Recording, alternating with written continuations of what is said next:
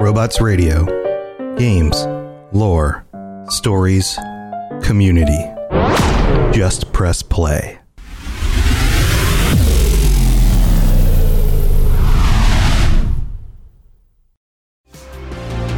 Robots Radio presents the Cyberpunk Lorecast. Welcome to the Cyberpunk Lorecast, where style is just as important as substance. Welcome to the podcast where we explore the lore, news, and gameplay of the Cyberpunk games and other dystopian worlds. I'm your host, Robots. Cyberpunks! Welcome back to the Cyberpunk Lorecast. This is your host, Tom, or Robots, and this is the show where we cover everything having to do with Cyberpunk. Cyberpunk 2077, the video game, Cyberpunk shows, movies, and this episode is specifically our patron chat for the end of November 2021. And it's going to be an OG episode because this week we've got Toasty and Turbo Toboggan joining us again. Welcome back, friends. How is it going? Toasty, how have you been? I've been good. We just did the Witcher Lorecast with our own patrons. So we did. That was great. We had a good time. I'm in high spirits. It was awesome. We had so much fun. We were talking about our speculation about season 2 of The Witcher, and we had a really awesome conversation, all sorts of fun hopes and dreams and speculations. That's my new word for the new season. It was super fun. So if you're into The Witcher, you should go check out that episode of The Witcher Lorecast with me and Tozy. And then of course we have Turbo Toboggan here joining us again. Hey buddy, how you doing? Fine. Good to hear that. And this is normally recorded on a Sunday. My brain was short-circuiting and decided to try to murder me again, so we had to push it back to a Monday after the Witcher Lorecast. So unfortunately some of our other patrons weren't able to join us this week, but I would love to hear some of your opinions about the topic this week, because this month we watched Ghost in the Shell, one of the classic animes of the 1990s. In some ways, follow up to the cyberpunk kind of anime world of Akira, sort of. We got kind of some similarities there going on, and we're going to be discussing that a little bit later on in this episode. But some big news going on this last week, because it was recently Thanksgiving here in the United States. A lot of people had time off of work, and the big event that always happens after Thanksgiving is Black Friday with all the sales. And Cyberpunk 2077 went on sale in some locations for as cheap as $10. I was able to get it for $9.99 over at GameStop for my PlayStation, and my wife started playing, guys. Did you see the sales for this? Were you guys aware? I had $10. I did not know it was for 99 cents. $9.99. $9.99. And if you bought a used copy at GameStop, it was $8.99. Yeah, I saw that. It popped up on my browser feed, and it was like, "Hey, you could buy this for $10." I was like, "Hey, I already own it, but thanks." Yeah, I already own it for all my systems.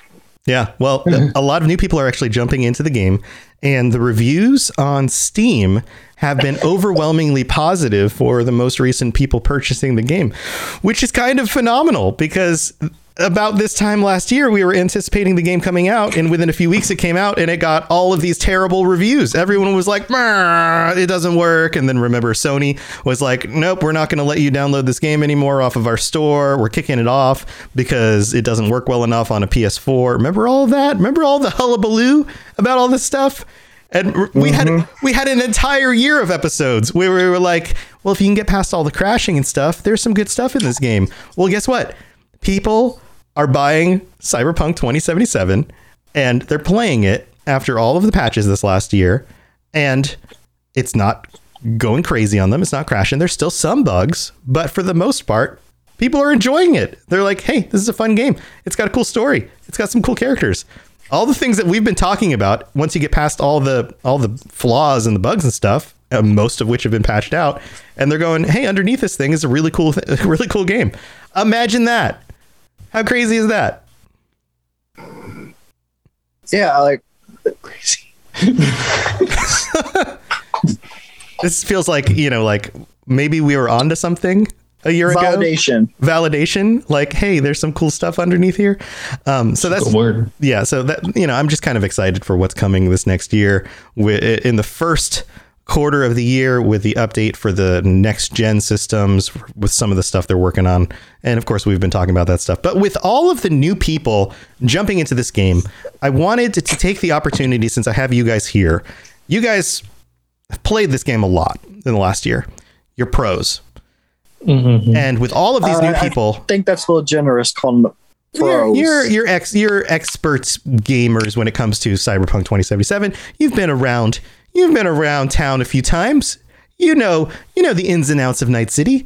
For somebody who has picked this up and is playing for the first time, or will pick this up for Christmas, maybe this is a Christmas gift they're getting.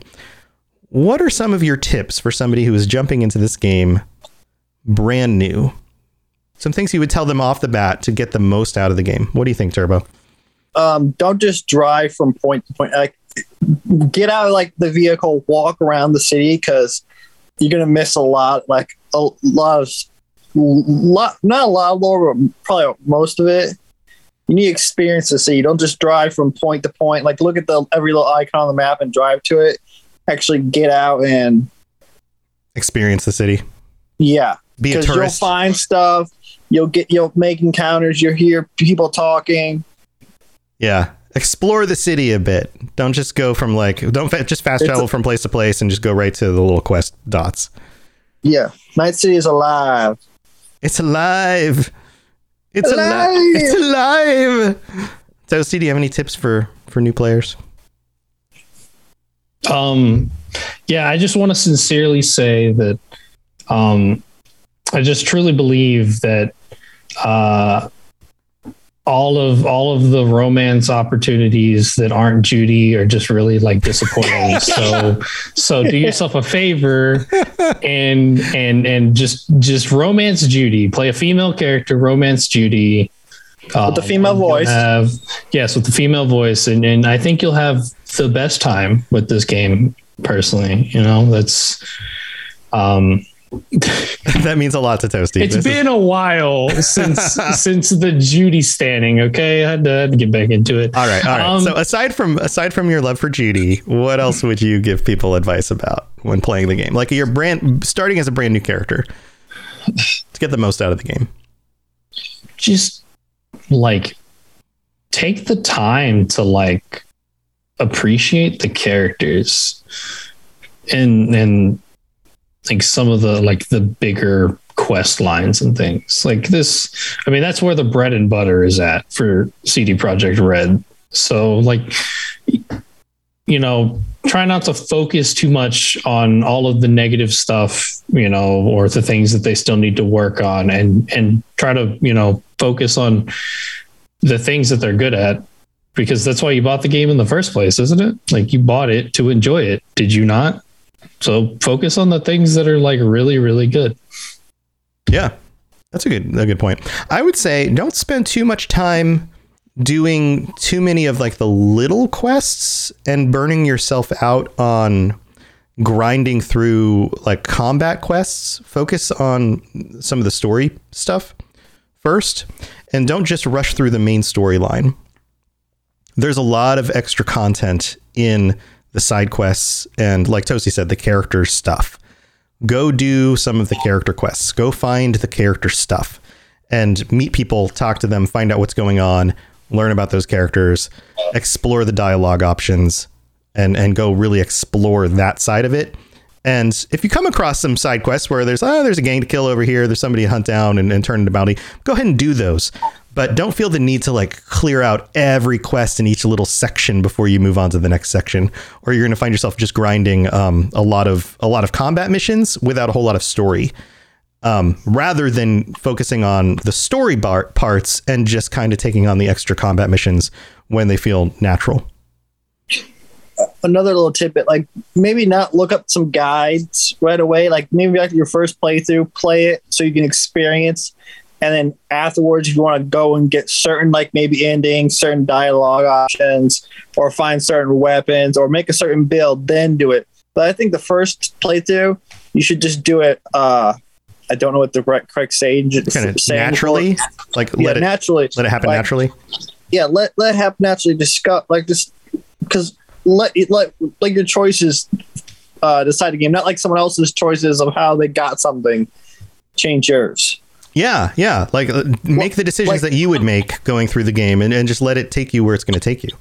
Like, I don't want to spoil anything if it feels bad, but like one character, I didn't know that you could save them, and they died in my playthrough. And it was really, really sad, but I didn't know you could go back and actually save them.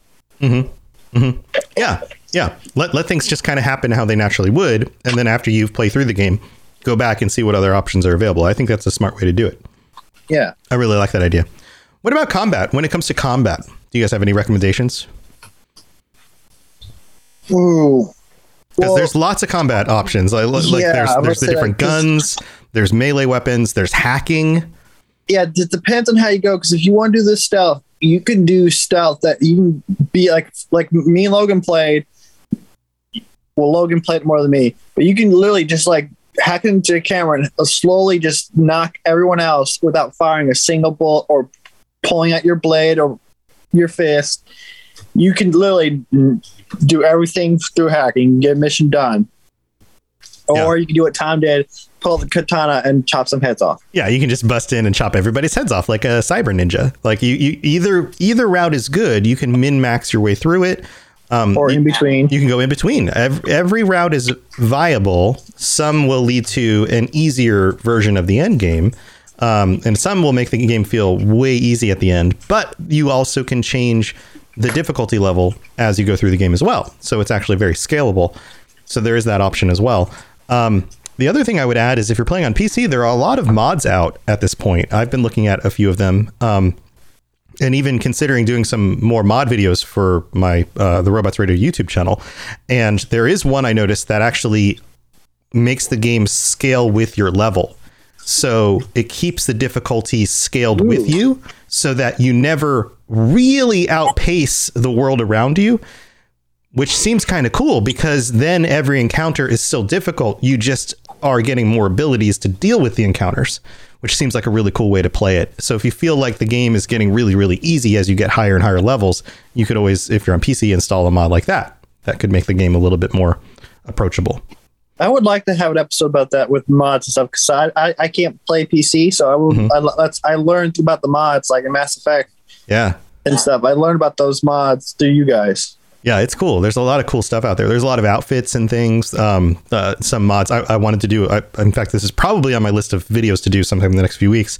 There are a bunch of mods for things that can change the clothes that you wear, ways of allocating armor and things on clothes differently, changing the way the crafting system works. There's a lot of stuff in the mods available on the Nexus mod site that changes the way that works so that you can make your character look a certain way, but then allocate your armor.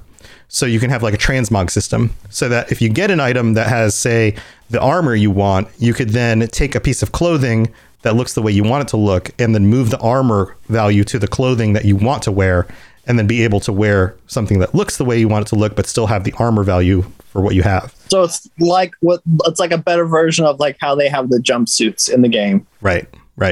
So there's ways to do that. There are mods that upgrade your cyberware. There are mods that upgrade even just like getting some of the cosmetics that are in the game that you can't currently equip. So, for example, Arasaka has some really cool looking cyber arms that you just can't get in the game. But why not? If you were to take down an enemy, why not steal his arms and equip his arms onto your body? Especially if you accidentally cut an arm off. Well, you don't actually do it in the game, but the idea would be like those things exist in the world. Why not be able to equip them onto you? That kind of thing. So there's some cool stuff to do there. So if you're the kind of person who enjoys messing with that stuff, especially when you're playing a new game and you feel like that there are some things the game doesn't do after playing for a few weeks and you want to mod that stuff in, you very well could do that from the beginning as well. So any other tips, Toasty? I'm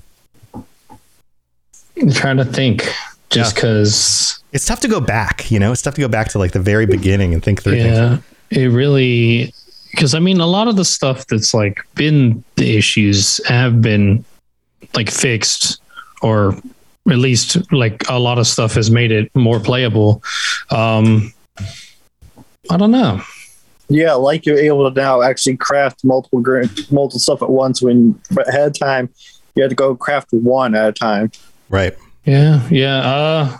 Just as far as combat and stuff goes, since that was like a thing, maybe just like, I guess just go with whatever feels better to you. I personally, I haven't, it was really hard for me to try to do the stealth route. I just felt like it was not a game designed for good stealth. So I would just recommend, trying out running and gunning with it or something. Cause personally, I just thought that the stealth wasn't great.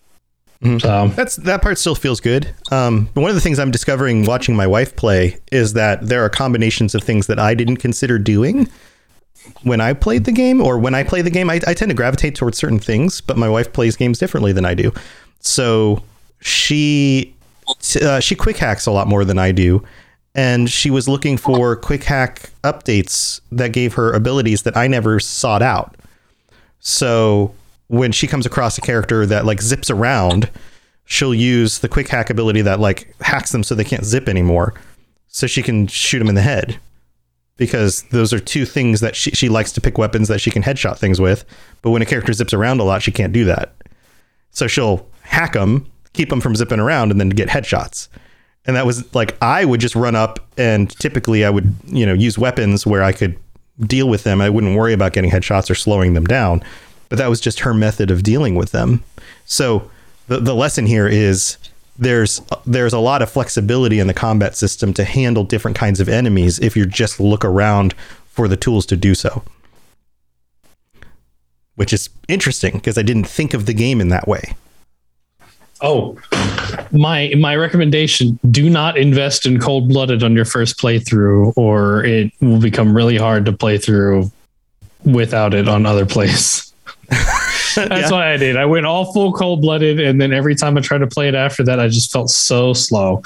Because of the speed ups? Cold-Blooded do? Yeah, Cold-Blooded is just it just increases your speed. So it has like a bunch of speed. It increases crits. It helps with sneaking a little bit. Depending on how much stuff you get on it, it can buff damage, armor, dodging. But most of all, it's speed, and that's the thing that I really enjoyed about it was going speed. Because but like I said, it's after that first time, you just feel so slow, and it's real hard. It's so real hard to go save back. it for the second or third playthrough, just so that you can get through the game, enjoy it like that, and maybe try to do the speed hacks or something a little bit further down the line. All right. Any other tips?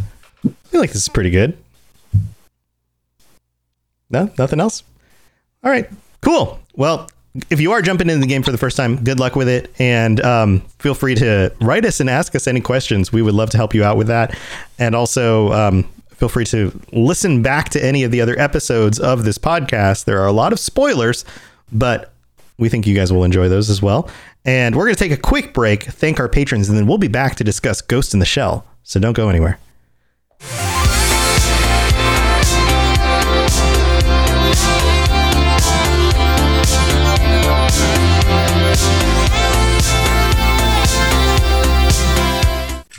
Do you love the Mass Effect series, and are you looking to learn even more about Mass Effect?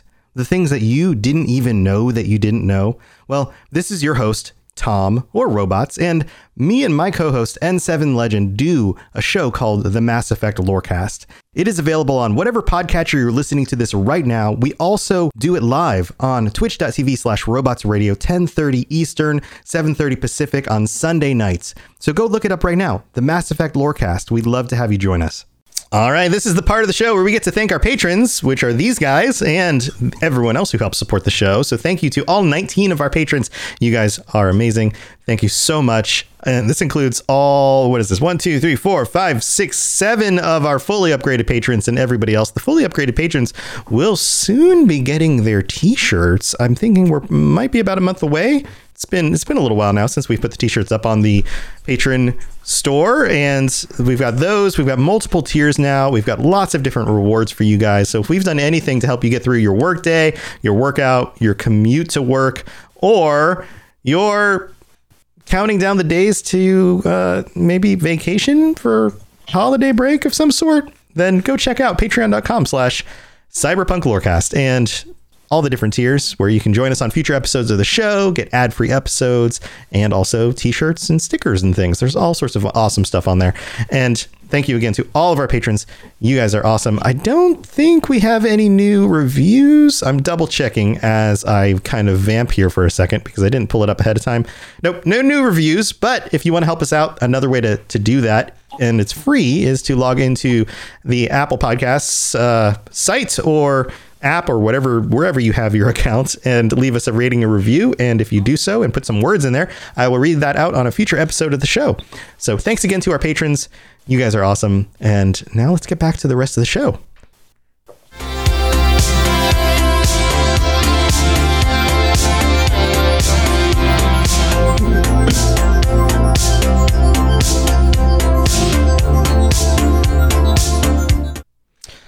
All right, guys. So this month we watched Ghost in the Shell. This was another one of those animes that were very formative for the industry, especially in the United States. Kind of set the bar pretty high at the time. This is from 1995. I found this article from AsianMoviePulse.com. This article came out very recently, back in August of this year. It was written by Panos, and I'm going to mess up this name, Katsathanasis. And I'm going to read a little bit of this in order to kind of summarize what the movie was about and some information about the movie, because I think this article is actually really cool, especially because he connects it to Akira, which we just read the month previous. And he writes, continuing from where Akira left off, Ghost in the Shell established cyberpunk as one of the main themes of the genre. Hey, look at that, right? And initiated a huge franchise that continues to produce masterpieces. Moreover, it was a trademark of the industry in both its themes and technological advancement, involving a number of pioneering animation processes. Currently, it is considered as one of the greatest anime of all time, having inspired a number of films, with The Matrix being among them. Based on the homonymous, is that the right way to say that? Homonymous? Yeah, manga by Masamune Shiro. The story takes place in 2029 when the world is connected through a vast electronic network that has access to all aspects of life. Artificial intelligence has become a significant part of everyday life, and humans have already installed implants in their heads to help them communicate with computers directly, and in that fashion are in constant connection with the internet. The persona of the individual, their soul, if you prefer, that is connected on the internet is called Ghost. However, and despite the vast capabilities this technology has brought, crime always finds a way, and currently hackers are able to infiltrate actual human brains. These are considered the most dangerous criminals of all. The perfect agent of the era is not a human, but an AI capable of traveling freely in the digital boulevards in order to find and exploit any information it can find. This AI was designed by the Ministry of Foreign Affairs as the ultimate anti-espionage weapon and calls itself Puppet Master. Eventually, the AI decides that it is an actual life form with its own rights and asks for political asylum, revolting against the people that created it, instigating cyber attacks, and at the same time, threatening to reveal its illegal creation to the Ministry of Interior, as it also searches for a host that will give it actual physical hypostasis. That's a good word. Major Matako Kusanagi is a highly evolved cyborg who works for Public Security Section 9, an individual branch of the Ministry of Interior.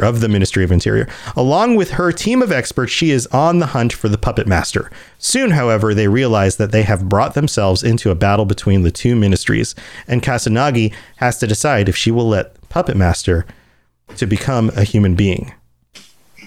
And, of course, the movie goes on from there. So, what did you guys think about this? How'd you feel about the setting? Let's talk about the cyberpunk setting of the film to begin with. I liked it. Yeah. Did you feel like it's a lot more cyberpunk than Akira? Mm-hmm. The cyberpunk, yeah. Okay, now why do you say that? What about this film stands out and makes it feel more cyberpunk? I don't know if it's more, but it's more obvious because there's especially if you know the other stuff, the other Ghost in the Shell media. Mm.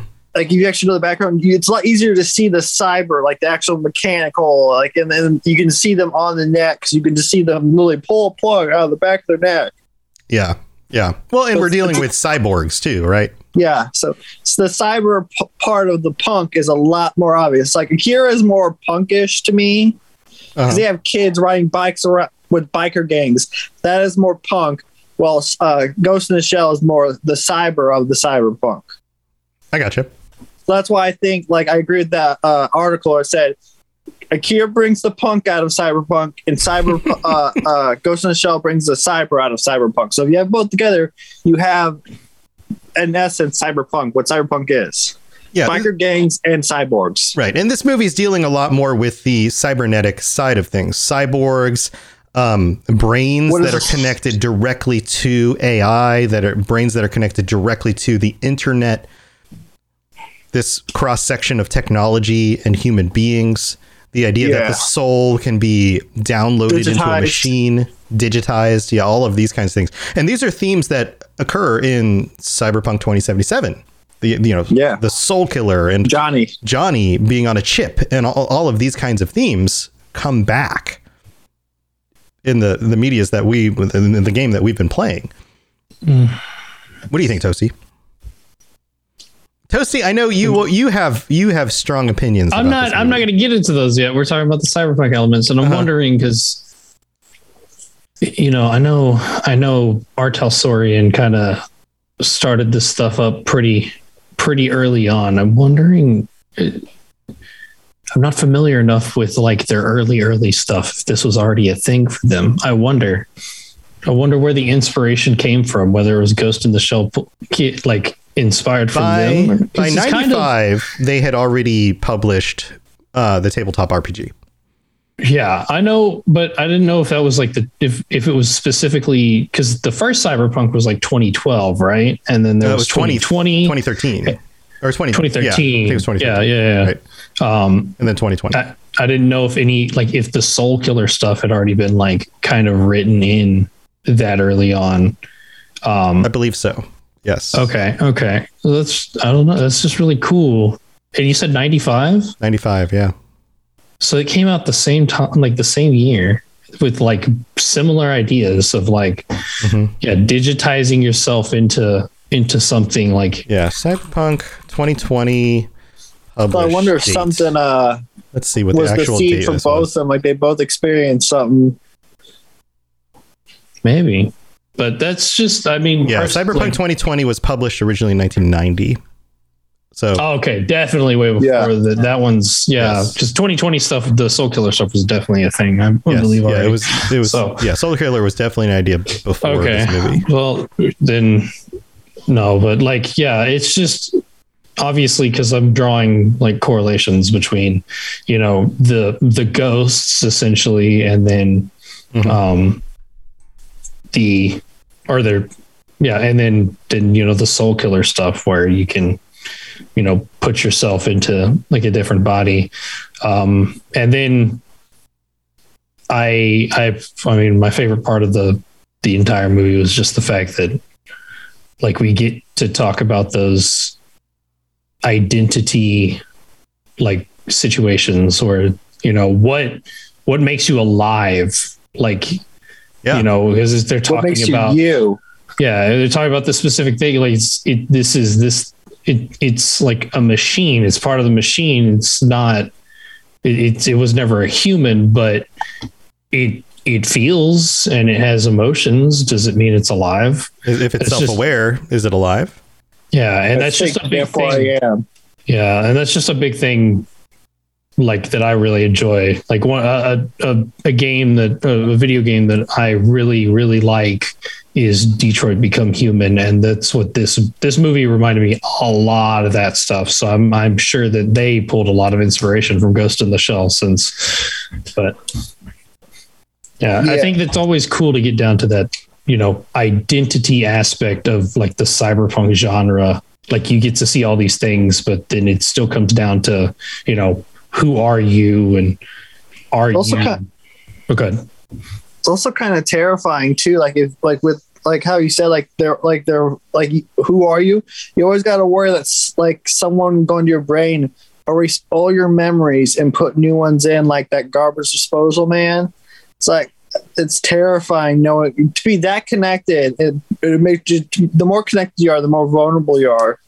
Yeah. So it's slightly terrifying because you think it'd be a good thing for the world, but it just adds a new vulnerability to everyone. Like Tom said, cry in the review, the criminals find something new to screw it up.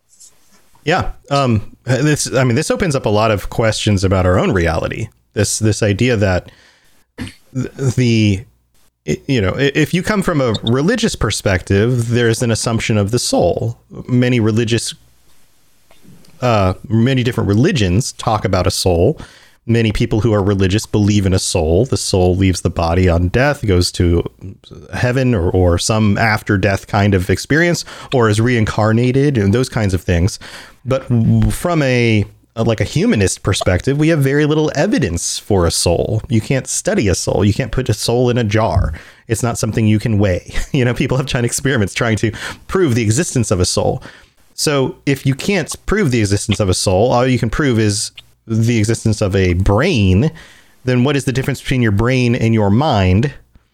And if your mind is just the sum of the synapses popping off in your brain, then your mind is really just the connections of your brain and the memories that brain holds. So in any moment, is your brain really that different between what your brain holds biologically and what it could hold in a digital setting? Like if I was to transfer all the information from your brain into a digital brain that was set up to do all the same things that your biological brain does in a digital format, and just moved you over to it, would you be different? Or would that still be you? I think it'd still be you.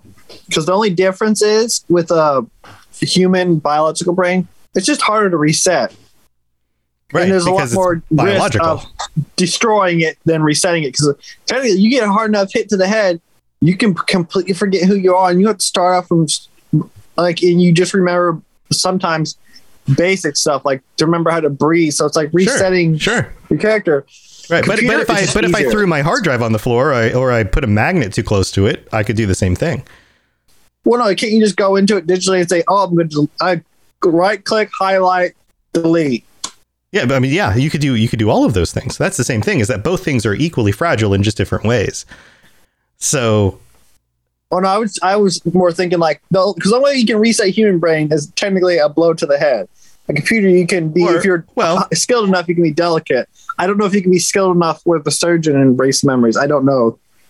Specific memories. I don't know that we would know how to do that at this point in our history, but you could burn out sections of your brain using methods like that. You could do it using drugs. You could give somebody a drug that would disable their ability to see potentially or hear.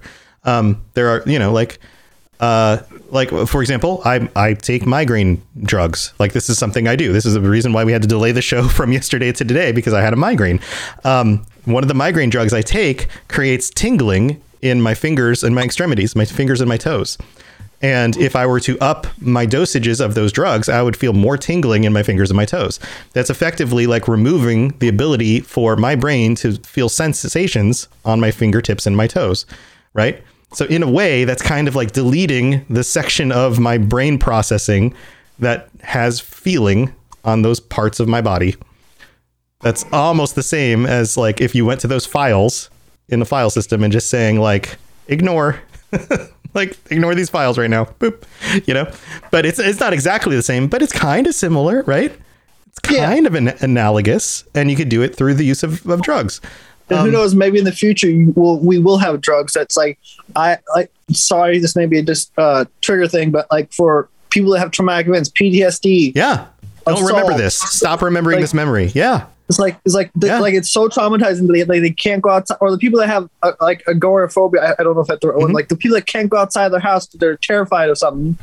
They take the drug.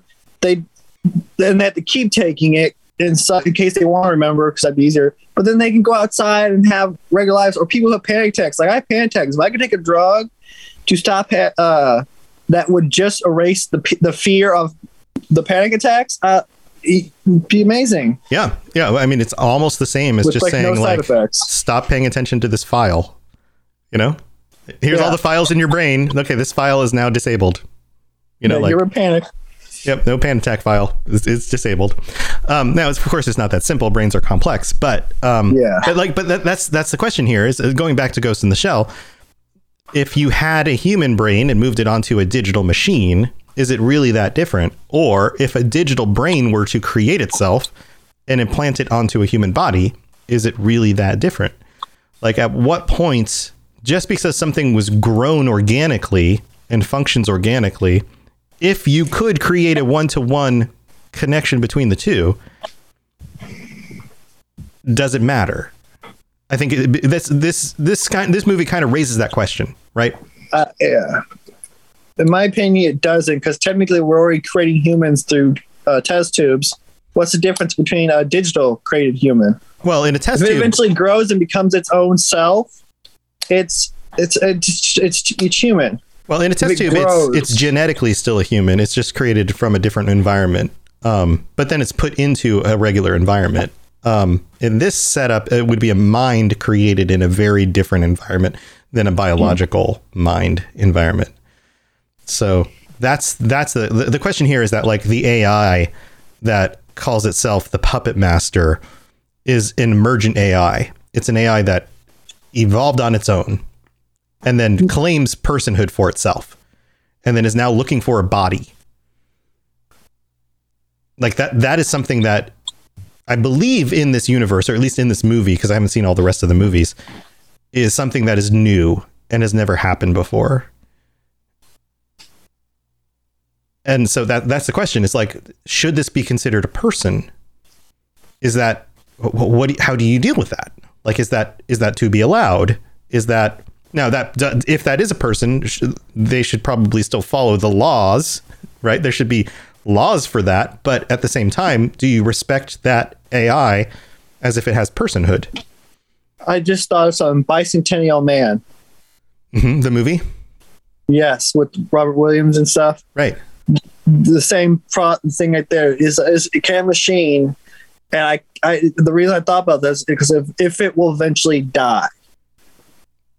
Yeah, that's the other thing. Is that if it will technically in that world, humans technically don't die, because eventually they'll. I don't know. I don't know all that lore, but I don't know if the Major would technically ever die as long as she kept stuff. I don't know if she'd become like her brain. I would don't age. think she does. I think they keep repairing this. I think that was one of the things in the movie is they talked about they go back and they repair themselves, and then technically they wouldn't die. Their concept of humans are different now, because technically in their world humans can live forever. So, but for us, for like if an AI appeared now, for me to kind of consider it being human,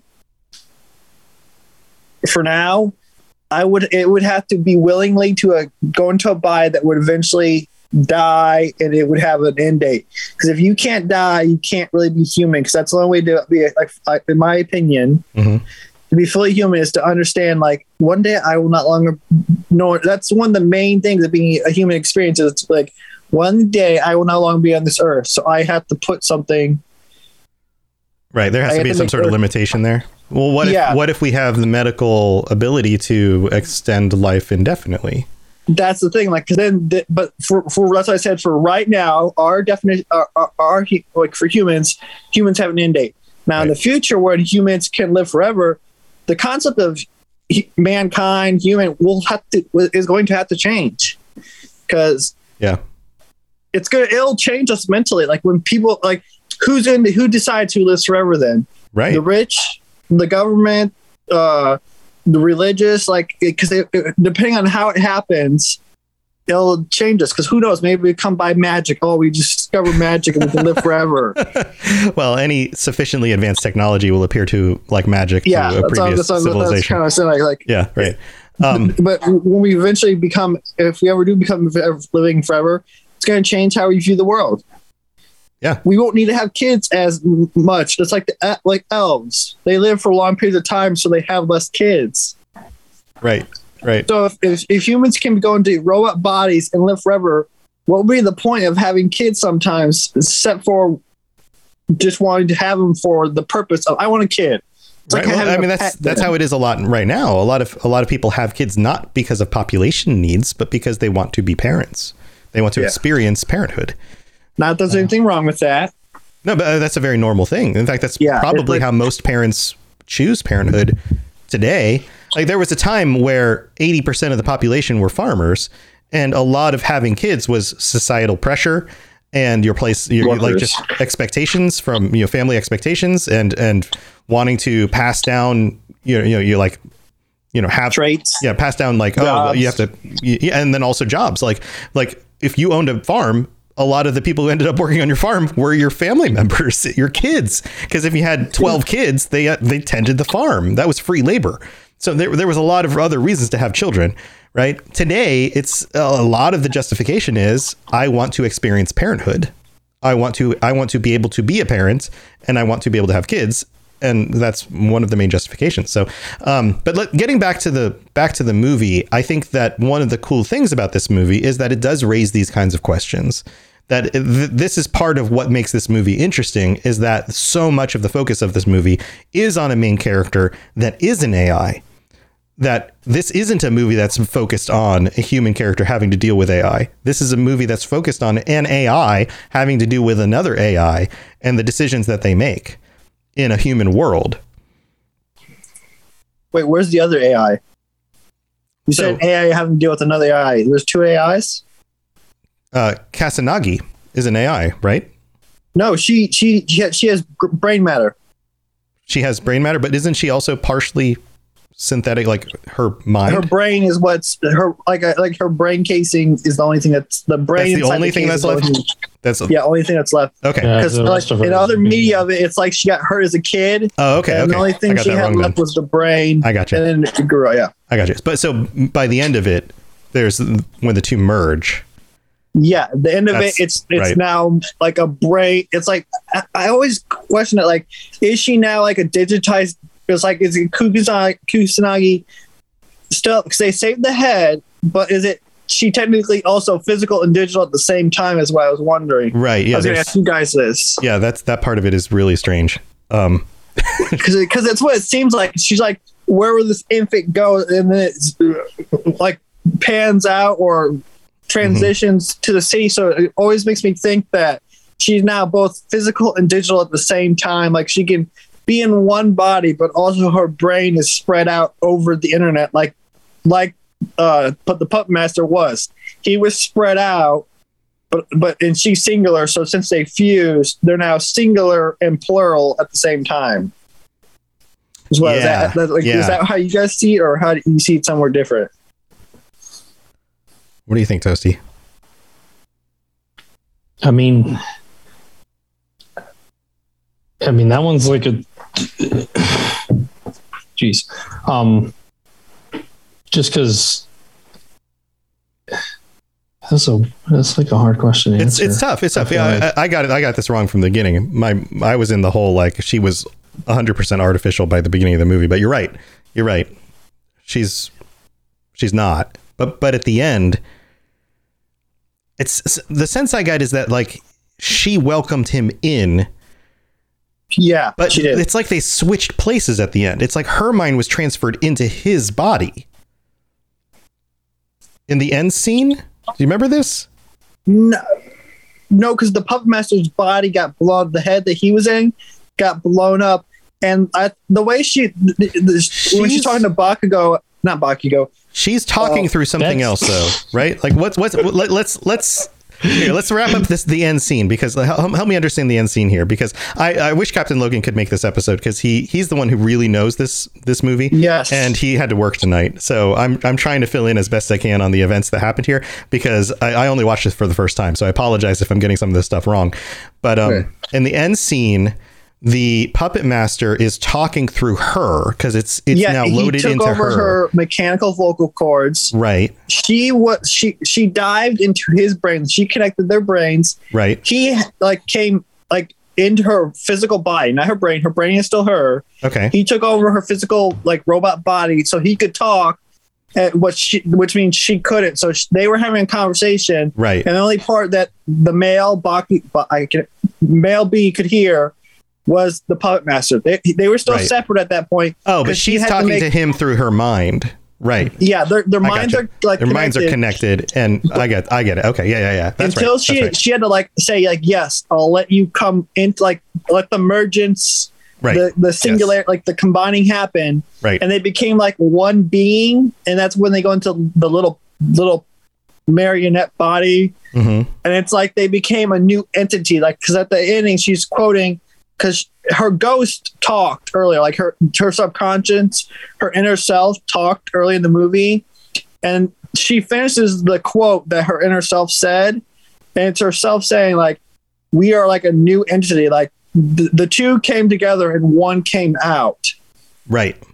And they are now merged into something else. And how did it come out? What is that? What is that thing? Because that's what's also interesting about this movie is this thing that's combined when the two are come together. What would it be considered? Because it's both human and AI at the same time. Right. So have they now ascended? Right. So in philosophy, there's something called the Hegelian dialectic. So Hegel was a German philosopher, a German modern philosopher, and he had this concept that you can take these two things that appear to be opposing. So, for example, a human mind and an AI that in some ways are opposites. They're not the same thing at all. And singular, plural. And yeah, exactly. It's a singular thing, a plural thing, and then you bring them together and they surmount their differences and they become something greater than the two sums. It's called a Hegelian dialectic. It happens a lot when you actually think about it in his system. And he has lots and lots of examples of these Hegelian dialectics of things that seem contrary, but you bring them together and they become a thing that's even greater than the two sum together. And this is, in a sense, a Hegelian dialectic. This idea of a human mind and a AI mind merging and becoming one thing that surmount the two. And I think one of the senses here is that have they merged, has humanity and synthetic life merged into, in some sense, a god? Have we ascended? Is this ascending? Is that what's actually happening in this movie? Because technically now she is in all places at all times, but yet also has a physical body. So it's that's why I love this movie so much, because I come back and every time I see this, it just gets you thinking. Because there are some movies I can watch and I don't think about it anymore, because they'll tell you. Well, they don't tell me, but they'll imply it. But this one just leaves open. They don't tell you anything at the end of it. Right. Or if they do, it's so far above my head. Yeah, I don't understand it. Right. And I can just enjoy the thinking. What? Right. Yeah. It's just okay. Why? Huh? How? Yeah. And I can see that. I can see why this is fun in that way. Now, I know, Toasty, you've got some criticism on this film, and I want to open that up to this as well, because it is a film from 1995. It was marketed towards teenagers, just like any anime is usually, but many of them are made for adults, but some of them are made in an adult fashion, knowing that teenagers are going to want to buy them. I know, and we had some debate about this when we watched the film, because there is a lot of adult themes, but also adult themes in the sense that the character is often disrobed or manufactured with no clothing on in a suit that looks like it's naked, that kind of thing. And I know you had some criticism about this. I just don't think that it was just a sense of and I know that this is 1995. I just feel like this movie, I could have had a new kind of appreciation for it. I think if they had if it maybe like went into the sense of like kind of a non-binary sense, because I felt like this character, like we know that she's like, you know, a girl, like, or she's a woman. She's like mostly made of cybernetics and stuff at this point, but they refer to it as a woman. But it a lot of like, I mean, I think even me and Lena were kind of talking about it, where it was like, you know, it just seemed like she was more non-binary.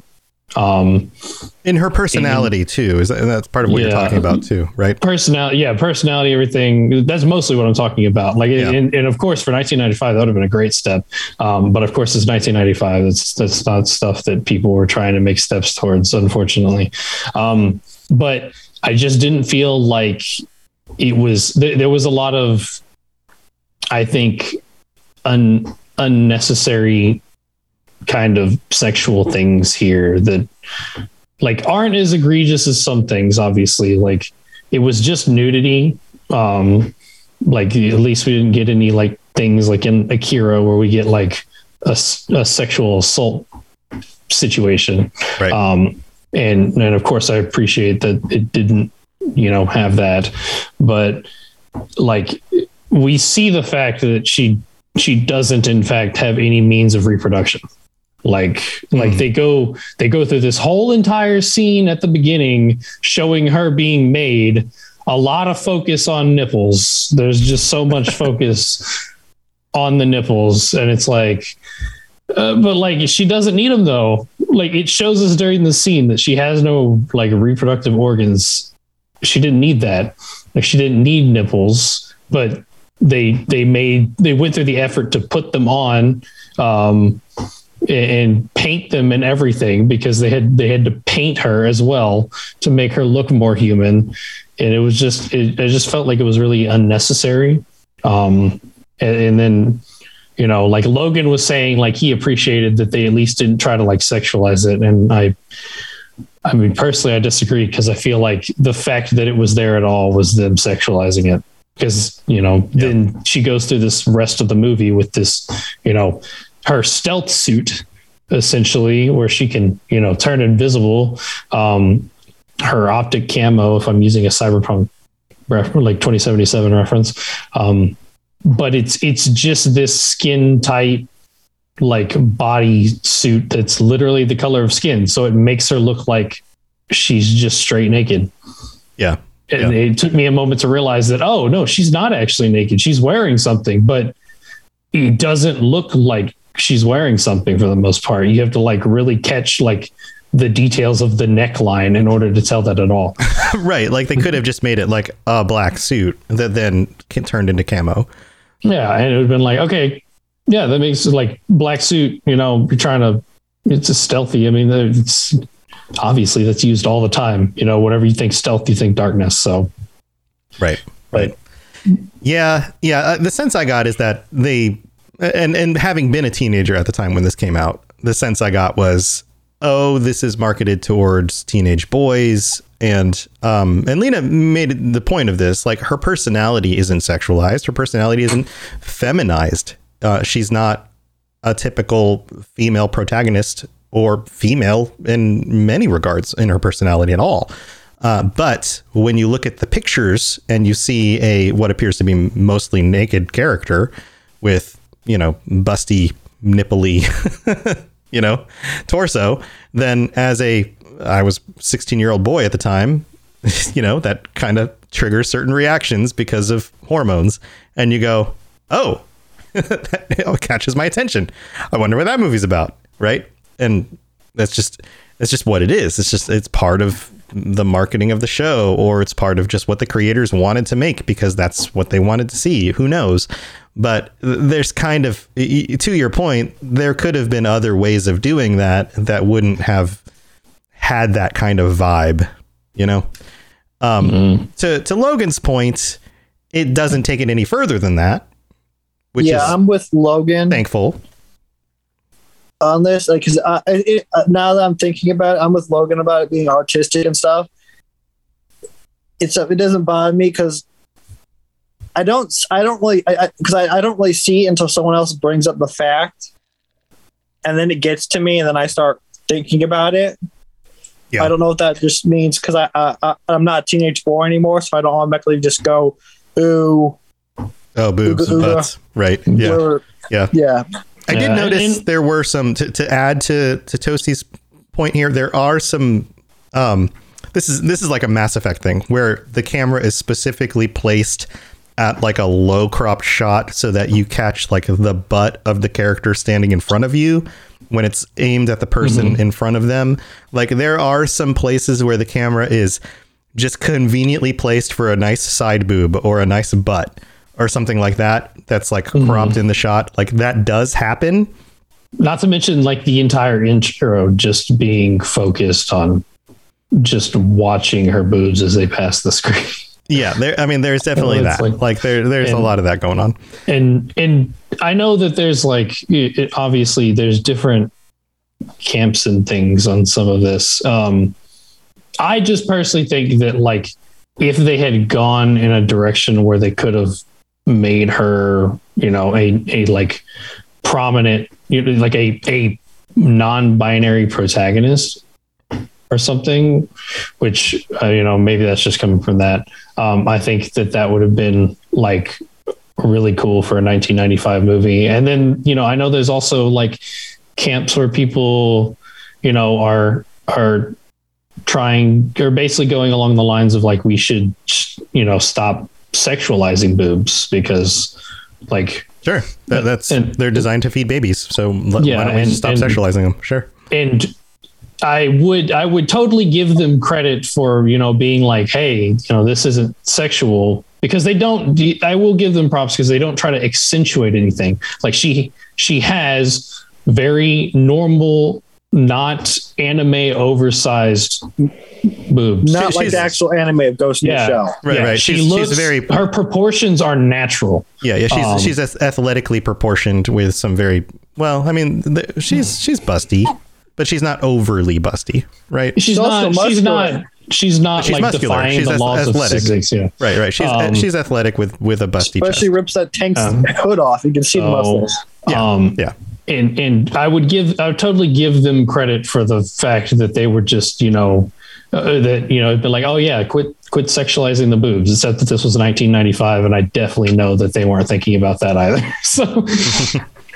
Yeah. So I don't know. I'm sure everyone's going to come down on different sides with that. But the fact that it's, something to be noted and also something that might keep you from watching this with certain people in the room is kind of one of those things that is just worth noting, So it's to be discussed, but everyone's going to come down on their own sides on that one. Yeah. And I'm sure Captain Logan, if you're listening to this, you're welcome to join me on a future episode to, chime in with your thoughts on this and defend your side of the argument. I can see both sides. Yeah, I would love to hear your thoughts on this. I can see both sides of the argument on that as well. But it is what it is. And that's how the movie is. Any other thoughts on this film? Like where does it stand up for you guys as a cyberpunk film? Because we have to rate this in order to wrap up the episode like we've rated the other ones. It's 5 Toshkomas out of 5 Toshkomas. Toshkomas. Okay. They're not in this movie. They're cute and adorable. Okay, so 5 out of 5? You this one? This is my favorite cyberpunk movie. That's why I picked it. All right. And probably why Logan picked it. I just beat him to it. 5 out of 5. What do you think, Toasty? I'm not allowed to do points, am I? Points? Like a point. So you can do like a half. I'll give it a 4.5. 4.5? Wow. That's big. That's a high. Obviously it's not, I think this is the best movie we watched I guess I'm not honestly thinking too much into the cyberpunk elements. I'm just thinking of like, how much I enjoyed the movie. I just really enjoyed it. I think Dread was very mid, like it wasn't, I think Dread was very much like it was nice. And then I really, 1, didn't follow Akira, and 2, didn't like Akira. So, okay. I personally think that Yeah, as far as if we're thinking in terms of like, especially because like Akira was what in the 80s or something, right? Yeah, it was late came 80s. out. It was like Yeah. And you know, that's further back than 95, but as far as like being two of the older cyberpunk, like original kind of cyberpunk movies that inspired the genre, I definitely think that this one holds up way better. I just have those like couple things that I think could have made it, you know, perfect. I gotcha. I give it a 4. I think it does a lot of the themes. It fits pretty well. I don't know that it's not like a must go back and watch for me. I think it would have been one of those films I was much more into when I was younger, but I feel like maybe it's just my lack of interest in anime at this point. Maybe that's my stumbling block, is that I'm just not super into anime. But the concepts are cool. The world is cool. The characters are cool. The voice acting feels a little stifled. And maybe that's just the time period. I feel like the voice acting is just a little stiff. But maybe it's also the translation, the localization from the time period. Go back and listen to the Japanese elaborate version on that. So there's that feeling of like, I'm reading a voice line and now I'm saying the thing the character's saying, and I'm really emphatic about it. Like, sometimes I'm wondering if like because I think that's kind of the vibe we get from the main character, at least. Like some of that is intentional as much as the rest of it. I think for the main character, having those stiff voice line kind of gets us into the fact that like it's a quality that a lot of anime had in the 1990s that you don't see as much in modern anime. And I think that the voice actors just got better at localizing Japanese. And that's my theory. Can I just I've watched most of the Ghost in the Shell, and they kind of stay the exact same way of talking the whole way through. And it's not just the cyborgs; it's like the humans too. There's just this. No, I'm saying all the people, they talk the same way through. Yeah, most of the animes. I don't know. So it could be just the way the actors are talking, but I really don't. It could just be me. I don't notice any differences between any of even the more like most recent Netflix one. They kind of talk the same way. Huh. Yeah, I don't know. I just don't know if it's actual actors having that's the way they are playing the characters. I hear what you mean, Tom. Yeah. I just don't know if they're going for that actually, though. But I know what you're talking about. Yeah, I feel like stuff I've watched more recent animes, like Japanese stuff. Even watching stuff like Attack on Titan, the voice acting in Attack on Titan feels a lot more natural to me than watching stuff like this. I was just saying that Ghost in the Shell uses this kind of talking through the whole series. Yeah, I get what you're saying. I don't know. Maybe it is intentional, but it to me it sounds like everything else I watched from the 1990s, which makes me feel like it's not intentional. It's just the way voice acting was done back then. Mm-hmm. But I don't know. Just my thoughts on it. But maybe people like that. Maybe that was intentional. Maybe that was considered good at the time. I don't know. Maybe it's just me not being familiar with the genre. With everything, I mean, it's really before, like, I think as far as just the stuff that I've listened to when it comes to like personally listening, I listened to quite a few different Avatar: The Last Airbender podcasts just because Avatar is a great example of good voice acting. See, that's the thing, is that Avatar kind of came around towards like right after kind of the hit of like the good voice acting stuff. Yeah. Like whenever voice acting was really coming into like its fruition, I think. And like sound effects improved as well. Yeah. I think the sound effects of like the environmental sound effects, the vehicles, like there's a lot of this like the cartoony sounds of the 1990s go away, and you start to get like when something hits the ground, you get less of a whoosh, like, oh, that's the sound of something hitting a ground, and you get more of an actual like crash. Like they got better at using actual sounds in animation. Like instead of like a, oh, that was supposed to be an explosion sound, you get an actual explosion sound, like things like that. Okay. I feel like that stuff improved over time, but that's just nitpicky stuff. I mean, it's just things I'm pointing out. But that's just my gut feeling on that stuff. But I'd love to hear your guys' thoughts on this as well. Feel free to chime in on the Cyberpunk Lorecast Discord channel. Let us know what you think about this. Did we have another movie on our list that we were supposed to review this month? You guys have the list? I don't have it in front of me. I should. I'm the host, but I don't think I ever had the list because this was something. The next one picked was The Matrix, and then Tom, you picked Blade Runner as number 5. That's right. Okay, Matrix this month. And Logan picked Matrix as number 4 because I took Ghost in the Shell from him. Got it. All right, so The Matrix and the Blade Runner you're talking about, it's the original Blade Runner, right? I'll have to go back and look, but I think so. I have 2049 written down. Do I have 24? Okay, maybe it was 2049 or I think.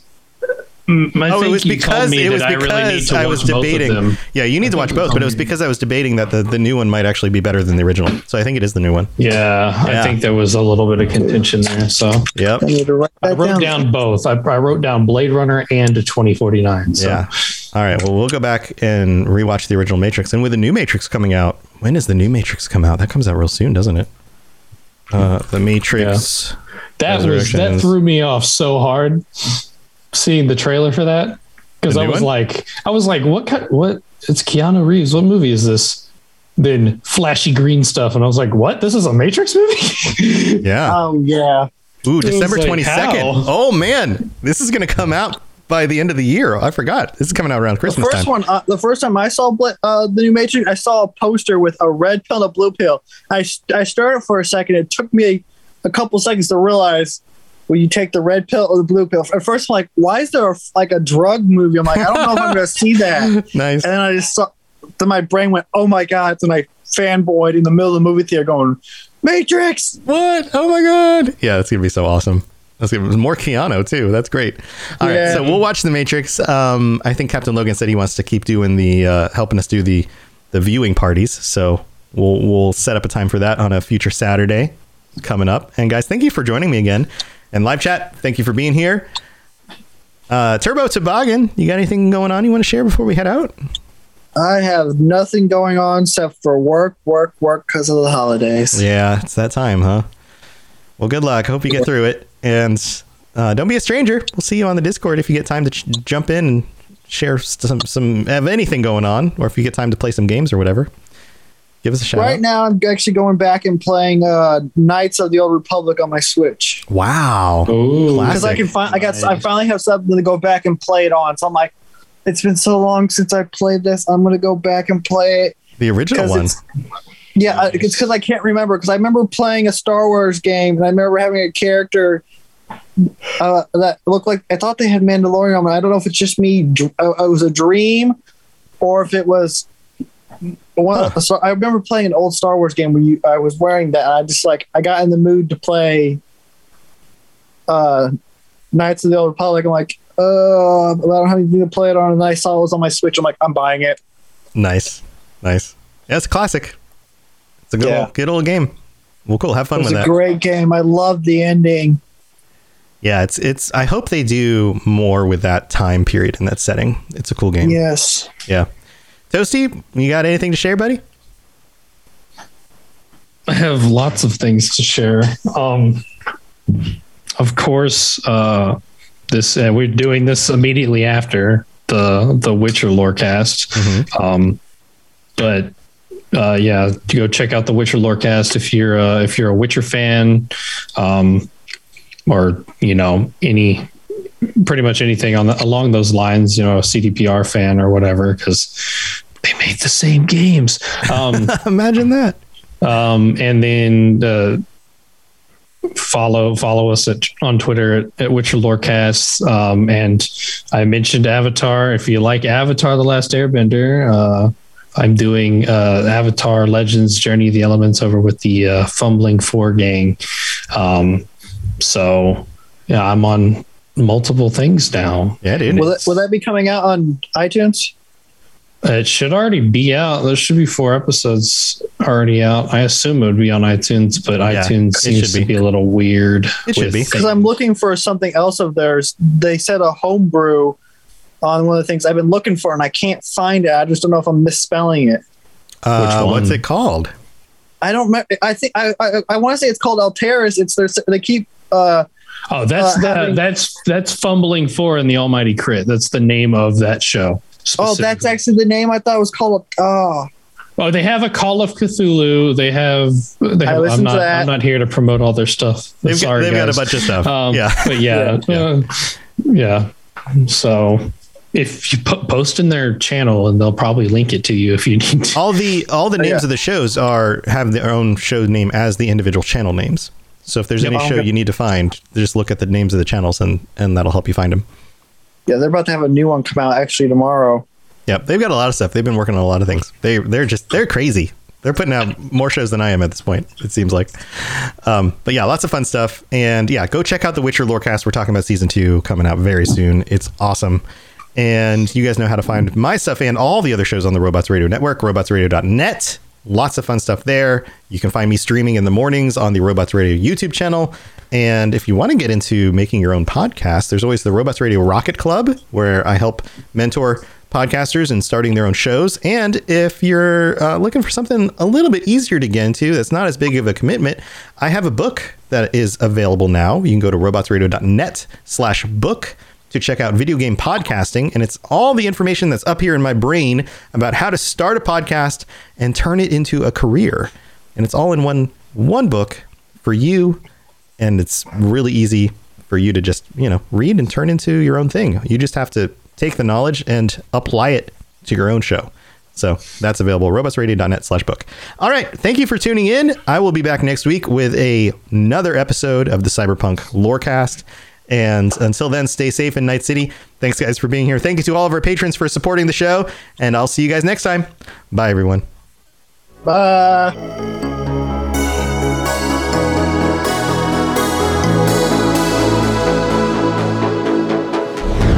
Thanks for tuning in to the Cyberpunk Lorecast. This show is a part of the Robots Radio Network, smart podcasts for interesting people.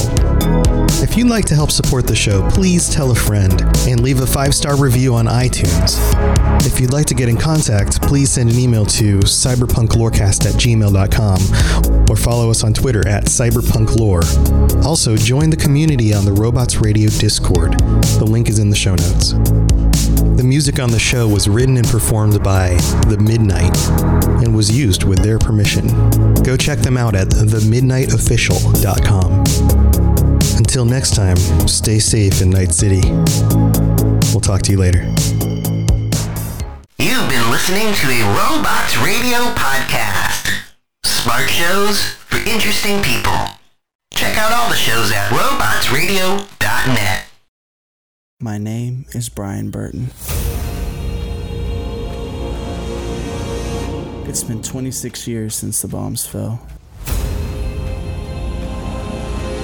And since I've left the vault, I've been trying to rebuild. This isn't the Appalachia that I remember. There's so much more to everything going on. And I promise to find the answer. So if you're out there, if you're listening, just hone in on these coordinates. Remember, there's a place for you at the end. Omega. The Omega Broadcast Fallout Story is available on iTunes, Spotify, and many great podcasting sources. Looking for an RPG podcast that isn't just D&D? Roll to Cast is the answer. No, wait, sorry. What games have we played so far? Well, we've done Cyberpunk 2020. What does it mean to have a voice? And there's going to be something big coming, Chumba. Hey, if you're listening, I won. I beat you. You suck. There was a time when we were slamming things against our phones and Vampire the Masquerade. Chloe, Sam? You can't use those words! He's going to grab Vincent, press him against the wall. I mesmerize him. This is Adelaide's Anarch move. Burst out of your chair. Your hand goes to your gun and you draw. Hulk Cthulhu. Told you I had it. Oh, we've all got the quips going. I love it so much. Right there. Screechy child. My favorite daughter. Maybe after what we just seen, we're feeling a bit trigger happy. And the new Cyberpunk Red. Babe, you're good, but we're better. Thought maybe you might be able to give me a counter offer. Dos Vidania. Straight through his neck. I don't see bone either, but I'm not gonna look. My leg's fine. I always knew you wanted to fly, kid. Come find me. Roll to Cast. ROLE. A new game every season. Original music. Original stories. Interviews with the creators. And delightful Aussie accents. Listen to us on all good podcatchers. You can support us on Patreon for bonus content. That's Roll to Cast. ROLE. Come discover a new world. Are you a fan of Elden Ring? Are you confused about the lore as pretty much everyone else? We've got you covered. Check out the Elden Archives, a lore podcast that helps to explain every little confusing detail about the lands between. Things like what exactly happened on the Night of the Black Knives, or what we really know about characters like Mikola. Just like the show you're listening to now, we're on the Robots Radio Network, so you know it'll be good. Wondering how to find the show? Easy. Either go to robotsradio.net or search Elden Archives on whatever podcatcher you're using right now. Bookmark the show for later, and we'll see you in the lands between. Again, that's The Elden Archives, a FromSoft Lorecast available everywhere.